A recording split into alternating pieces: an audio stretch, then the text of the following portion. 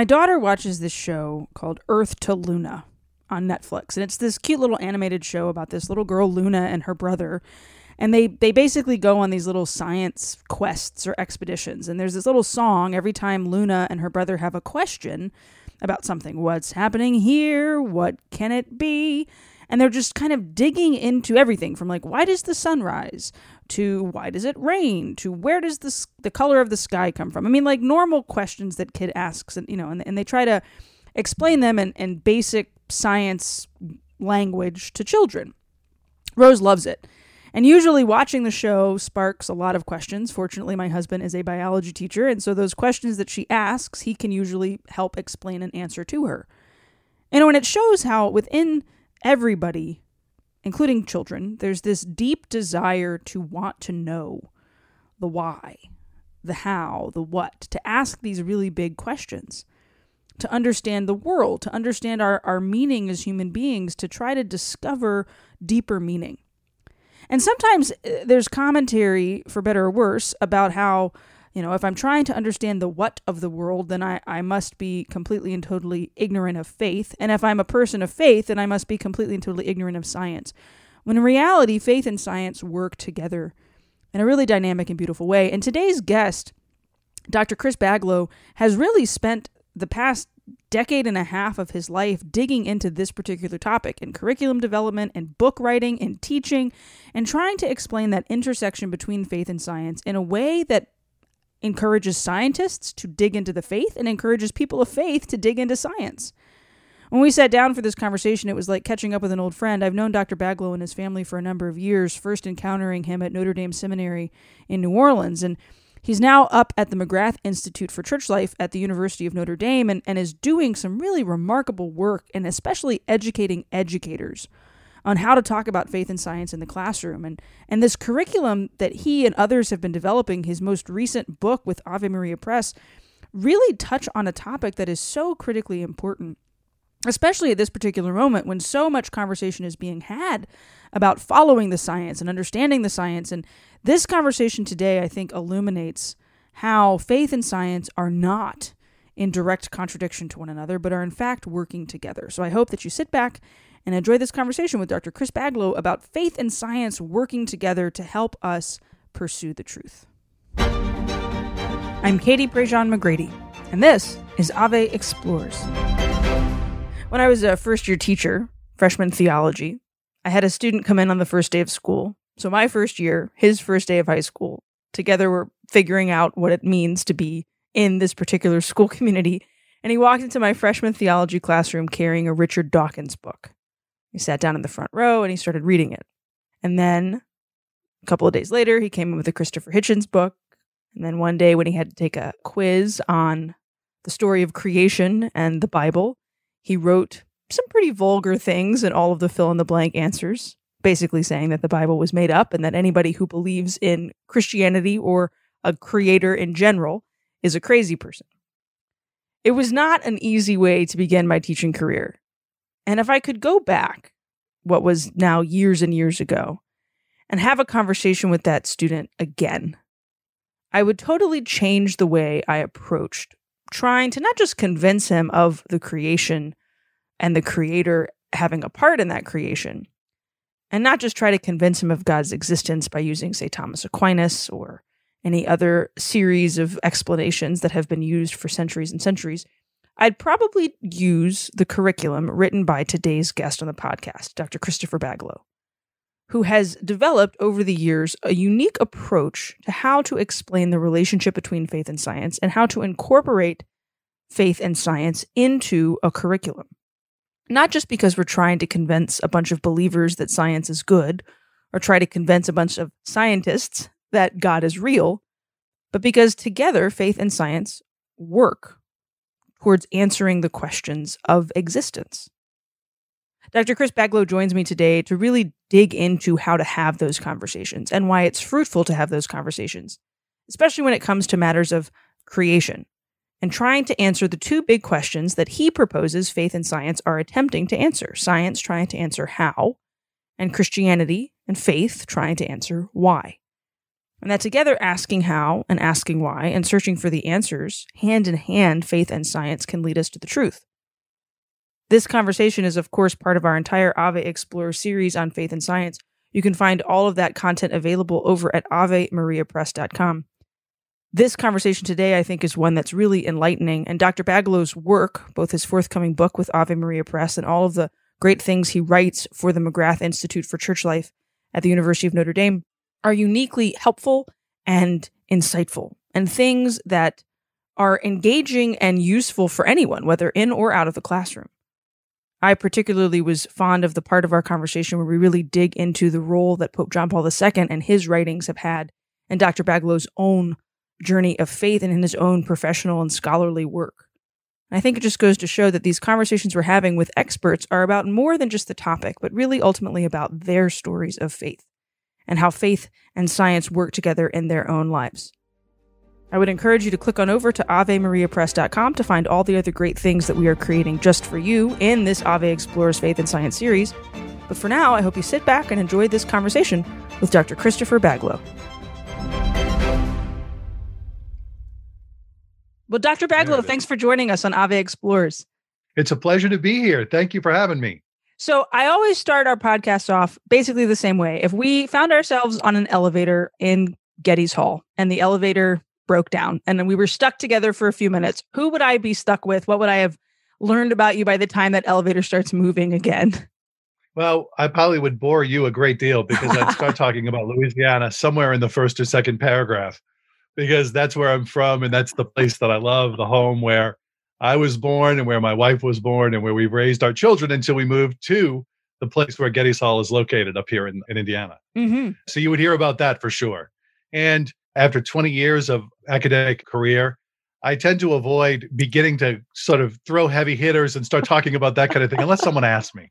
So I think you'd be safe and you'd probably be completing my sentences for me because you're from Louisiana too. Yes, yeah, that's right. We are both natives, and you have made your way up to the McGrath Institute for Church Life. Tell us a little bit about your work that you do. I mean, I would be interested once we passed over we're not going to get into the heavy hitters just yet. Once I got your crawfish boil recipe, then, you got mine, then we could move on to the other less important things, like my work. Yeah, yes. No, so I'm the director of the Science and Religion Initiative at the McGrath Institute for Church Life. It's one of a number of centers and initiatives that we have.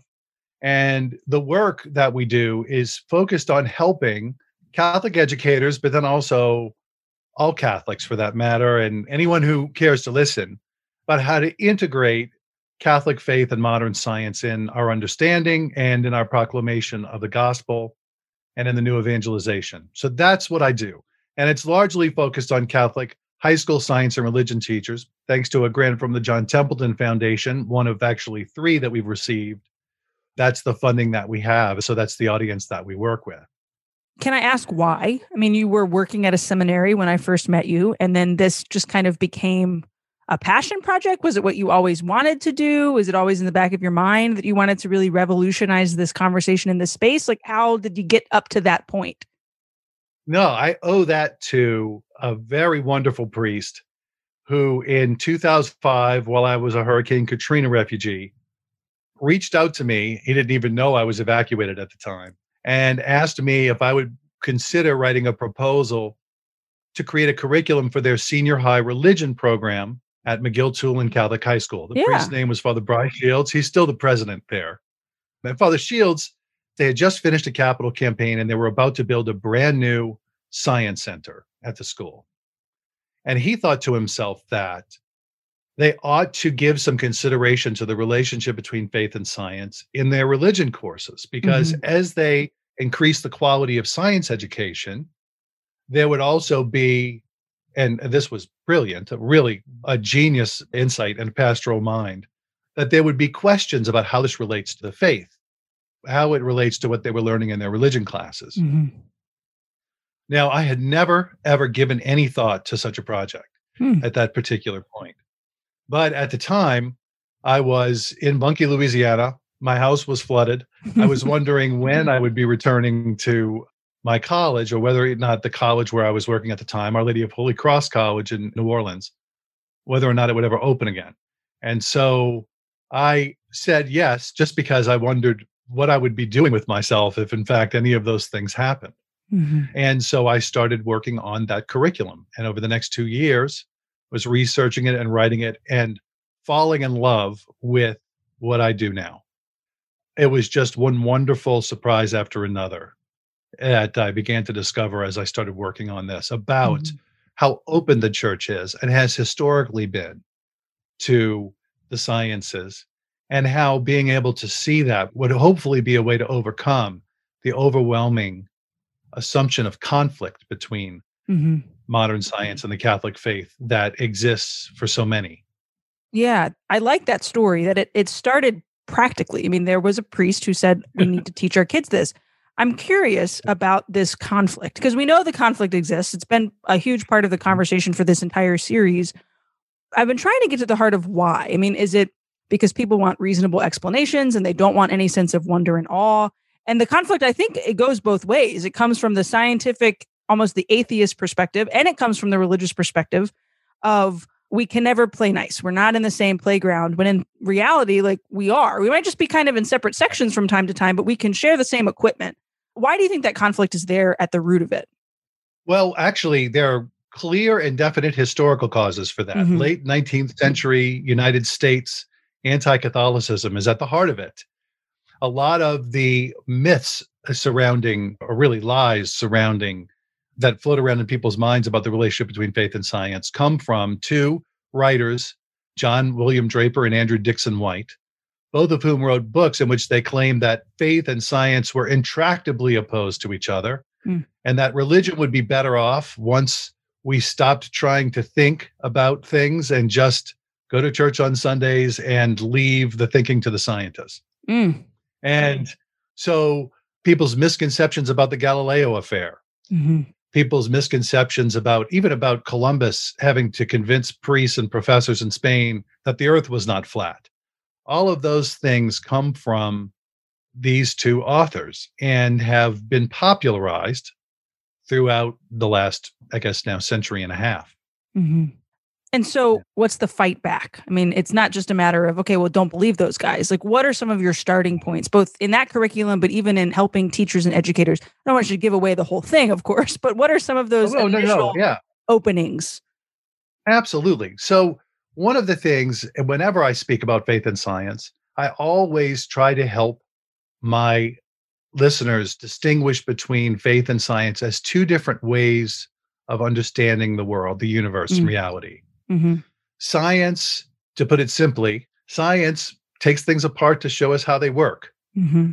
Religion brings things together to show us what they mean. Science answers how questions. Religion answers why questions. Why is there a world at all? Why did God create it? Mm-hmm. What is his purpose for it? And above all, for his human creatures within it. Those are the kind of differences that first, just to help distinguish the two, people oftentimes are quick to get it. They're like, oh, okay, yeah, right? I'll ask, when you went to mass last Sunday, how did you get there? Mm-hmm. And they'll tell me they walked or they drove or they rode their bike or whatever it might be. Okay, I said, why did you go to mass last Sunday? Notice that those are two very different questions. They're not the same kind of answers, but they both are helpful answers and they're both are true. Mm-hmm. So that's one way in which I begin to help make that distinction. Yeah, and that's a good entry point because it is such a low pressure way of saying, like, we're trying to arrive at reasons. How and why are both necessary. What happens when the rapid fire big questions begin? Especially, like, I'm thinking of the teacher. I was that teacher in a freshman theology class with a student who was, okay, well, as a Catholic, you can't believe in evolution. Or as a Catholic, the Big Bang Theory makes no sense. And then you're quietly chuckling and saying, actually, it was a Catholic priest that started thinking about all those kinds of things. Right. Let's go rapid fire for a second. Okay, evolution and Catholics. What can we think? What do we think? How do Catholics reconcile this conversation around evolution? Well, let's go back to the first principle that I talked about before. Evolution tells us how the life forms that we see developed and diversified. But theology, faith, tells us why they exist at all, right? Why there is a universe. And so consequently, and what God's plan is for life, and above all, for human life.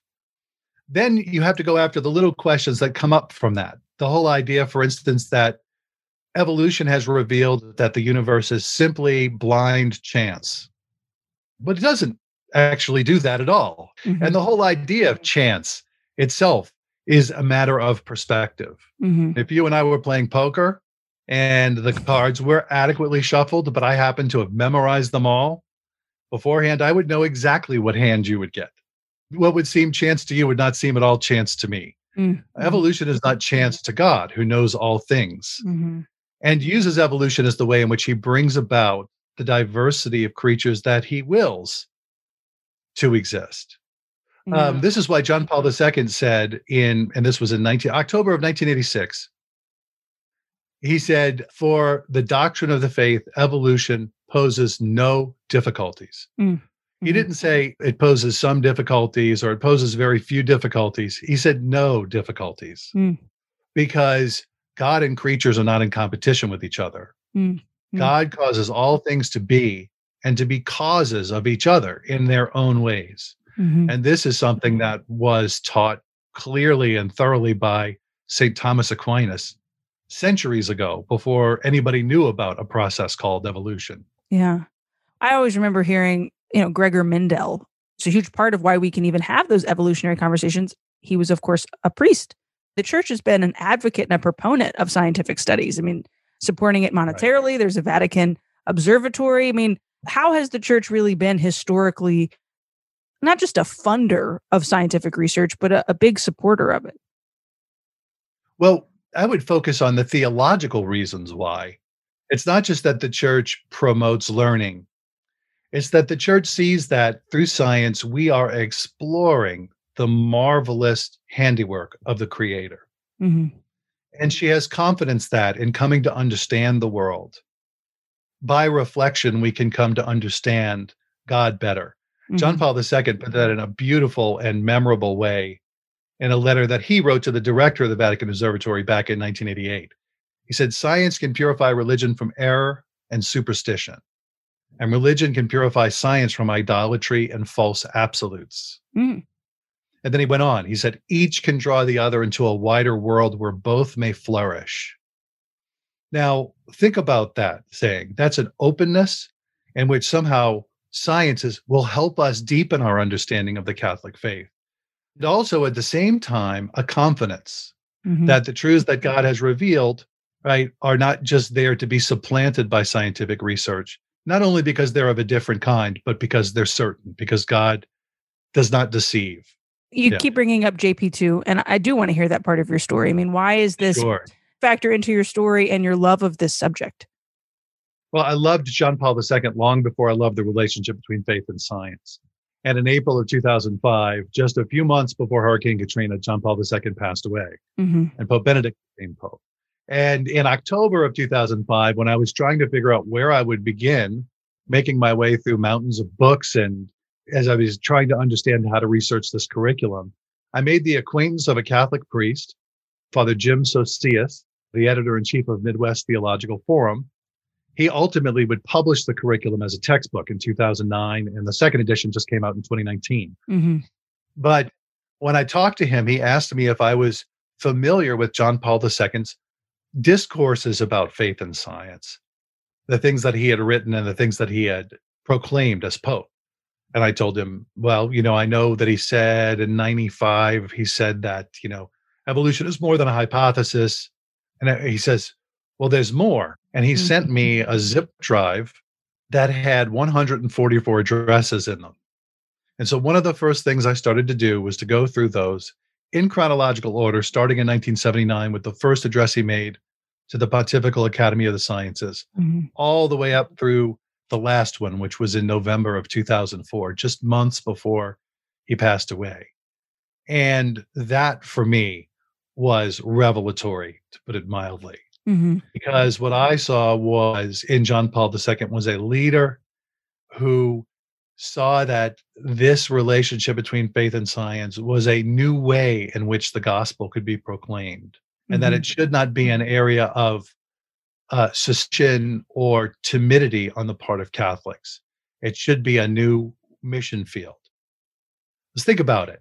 Yeah. Everybody knows something about science these days. We live in the most Right. scientifically literate culture in the history of the world. Kids watch Discovery Channel.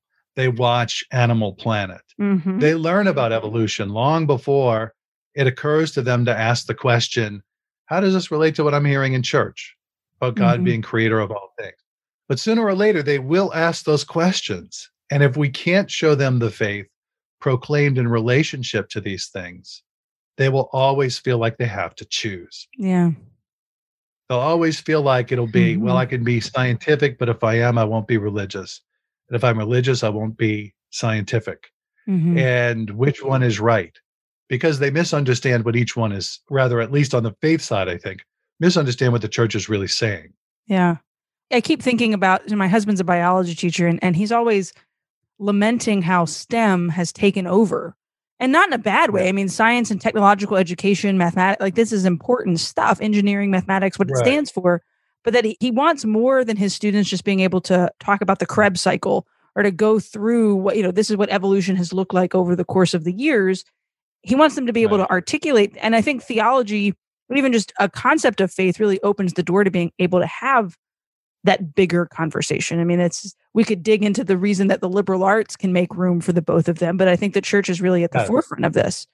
I want to ask about kind of a hot button issue or a hot take, which I'm not asking you to give, but to really unpack it. One of the questions that I had a student ask many, many times was, well, if we can believe in evolution or if there is no conflict, as JP2 has told us, well, then how can I make sense of one man and one woman were created in God's image and likeness at the beginning of time? And then, jokingly, a 14-year-old boy goes, how am I then not related to every human being on the face of the planet? I mean, Yeah. That's a bigger issue. How do you start to unpack that? How do you start to explain it? What are some language points that we can bring up, or even some documents that folks can go dig into to learn more about that subject? Sure. Well, in my forthcoming book with Ave Maria Press, I actually have a whole chapter entitled A Couple in a Cave, Adam, Eve, and the Origins of Humanity, in which I talk precisely about what evolutionary scientists and geneticists have revealed about human origins, Mm-hmm. and also how we might begin to think about important doctrines of the Christian faith, such as the unity of the human family, and also the dogma of original sin, the idea that all human beings have sinned and fallen short of the glory of God, and that we need salvation, right? And so I talk about that there, and I'll put it in a nutshell for you. Although there is a lot of concern about retaining one man and one woman at the beginning of the human race, that's kind of a misunderstanding of what the church is teaching. Mm-hmm. What the church has assumed for a long time was that there was one man and one woman at the beginning of the human race, right? And so consequently, taught about original sin based on that assumption, Mm-hmm. much like the assumption that the sun revolves around the earth rather than vice versa.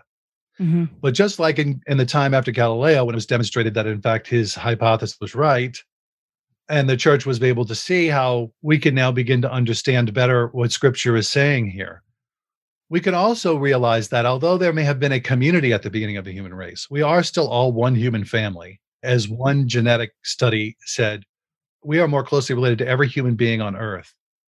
There's more genetic variation in a tribe of West African chimpanzees that have been studied than there is in the human race. We are one family. Mm-hmm. All of us are human, and the genetic data is irrefutable on that. But at the same time, the idea that the breakthrough to what makes us fully and uniquely human and in the image of God, the ability to reason and the ability to freedom, happened within a community, and that perhaps because of perhaps one or two, but then ultimately the others, right, are drawn into what Pope Benedict called relational damage, a world marked by sinfulness and curving in on oneself, that's not a problem because we end up with the same situation. We need Jesus. Yeah. So anyway, so that's how I would answer that particular question. It's an important one because we now know, because of the rates of genetic change and the variety and the way evolution works, and just the genetic diversity we see in our species today, that there had to have been a population at the beginning of the human race. We don't need to be afraid of that. What we need to realize is that just as sin can be quickly something that a community participates in, right, because of our highly social and highly cohesive species, the same could be true at the beginning as we see later. Yeah. I think people shy away from it because we almost, even though we're not supposed to, we read things in a very literalistic way and we take comfort in. I mean, I'm thinking of my own, like my own sensibilities are like, well, wait a second, but this is how I've always been taught. And it's supposed to be this magnificent mystery. But the mystery of my religion is it's okay if science begins to reveal some of the particulars of that. It doesn't make the mystery less valuable. If anything else, it just kind of expands my wonder and awe at the intelligence of the creator. Right. I want to go back to the words wonder and awe and wonder, because those are very, very important. Before I do, I would say that theology is defined as faith seeking understanding. Mm-hmm. And so if there's understanding, a truth to be had out there, give it to us. Mm-hmm. In the end, we're not going to find it adverse to what God has revealed, because there, in the end, there's only one truth, right? Although we can't see it now from our limited perspective, one day we will. And so theology is a journey of understanding that only ends in heaven. And we should be picking up as much truth as we can as we make our way along. And awe and wonder, I think, is very important here too, because it is precisely in science that so many people experience a sense of awe and wonder. And that is akin to the deepest sort of religious experience, right? I mean, if we think about any of the mystics of the church, they experience awe and wonder. Yeah. Bringing them together can be a way in which both can flourish, as John Paul II said. Yeah.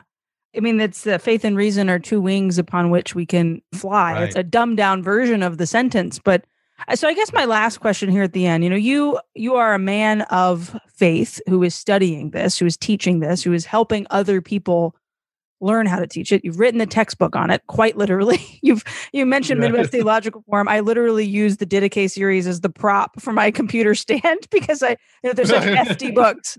And I remember that one in our school. It was circulating in our theology department, yours. Why would a non-teacher, why is this something that I should make room in my brain for and room in my heart for?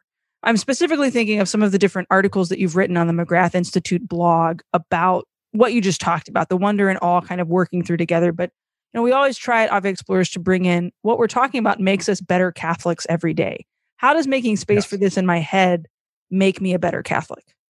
Well, okay. So first of all, it would make you a better ambassador of the Catholic faith, for sure, to know more about this, because so many young people have questions that they don't simply ask their teachers. They ask their grandparents, they ask their parents, right? They ask their friends. And so being able to answer those questions is going to be very, very important as we move into the future, which can only mean a deeper and more thorough scientific literacy in our culture. Also, remember going back to that quote from John Paul II's Fides et Ratio that you mentioned, right? Faith and reason are the two wings on which the human spirit rises to the contemplation of the truth. Contemplation of the truth should always be at the heart of a Christian's priority, whatever that truth might be. It was precisely that understanding that all truth points to God, that brought about the medieval universities, the place where people would come together from all over, the best scholars in all various disciplines, to begin to think about these questions together. And science was always represented in those. That doesn't mean that everybody has to become a scientist. I'll never become a scientist. I work with scientists, and a lot of my ability to do what I do relies on the fact that I talk to Catholic scientists who know about these things and learn from them the science so that I don't misrepresent it. So I think that would be a reason. And that's why I wrote the forthcoming book from Ave Maria Press called Creation, a Catholic's Guide to God and the Universe. It was very, very fun for me because it was a way of taking what had in the past been in a textbook and making it accessible, humorous, adding personal anecdotes. I always enjoyed writing. I found writing fulfilling, but I never thought it could be as much fun as it was as I was writing that one. So just a short way of hitting those major questions and helping Catholics come to understand how science can deepen their awe and wonder, not only at the universe God created, but at God himself. Yeah. Well, I think that's the perfect place to end, kind of teasing that book. When does it come out, Dr. Baglow? In the fall sometime. So maybe late summer, early fall, they're saying. We'll put the pre-order link down in the show notes. I saw the cover just the other day because it's part of the McGrath Institute series. Yeah. There's one on Eucharist. There's one on prayer. Thanks so much for taking the time and say hello to the family for me. Absolutely. Thank you, Katie. It was a pleasure. You know, faith tries to answer why and science tries to answer how.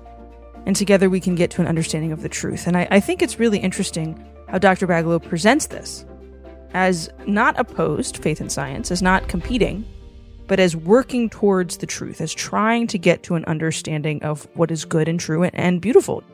Ave Explores Faith and Science is really digging into this topic, and I'd encourage you to click on over to AveMariaPress.com to find all of the things that we're creating, articles, video conversations, other podcasts, social media exclusives, things to really dive into this topic and try to help us explore and understand what it means to pursue an understanding of science while living our faith, and what it means to be a person of faith who is, of course, not opposed to science. So click on over to AveMariaPress.com to find everything. We'd, of course, be grateful if you would give a rating and a review to this podcast, share it with your friends even, so that more folks can find what we're creating just for you. We've got another conversation later this week with a geologist unpacking the age of the world and what it means to feel very small while standing next to very old rocks. That's, of course, a very simplified explanation, but we hope you stick around and find that episode later this week. As always, thanks for listening. Click on over to AveMariaPress.com to find more in our Ave Explores Faith and Science series. This show is a production of the Spoke Street Media Podcast Network. For more great podcasts, visit spokestreet.com.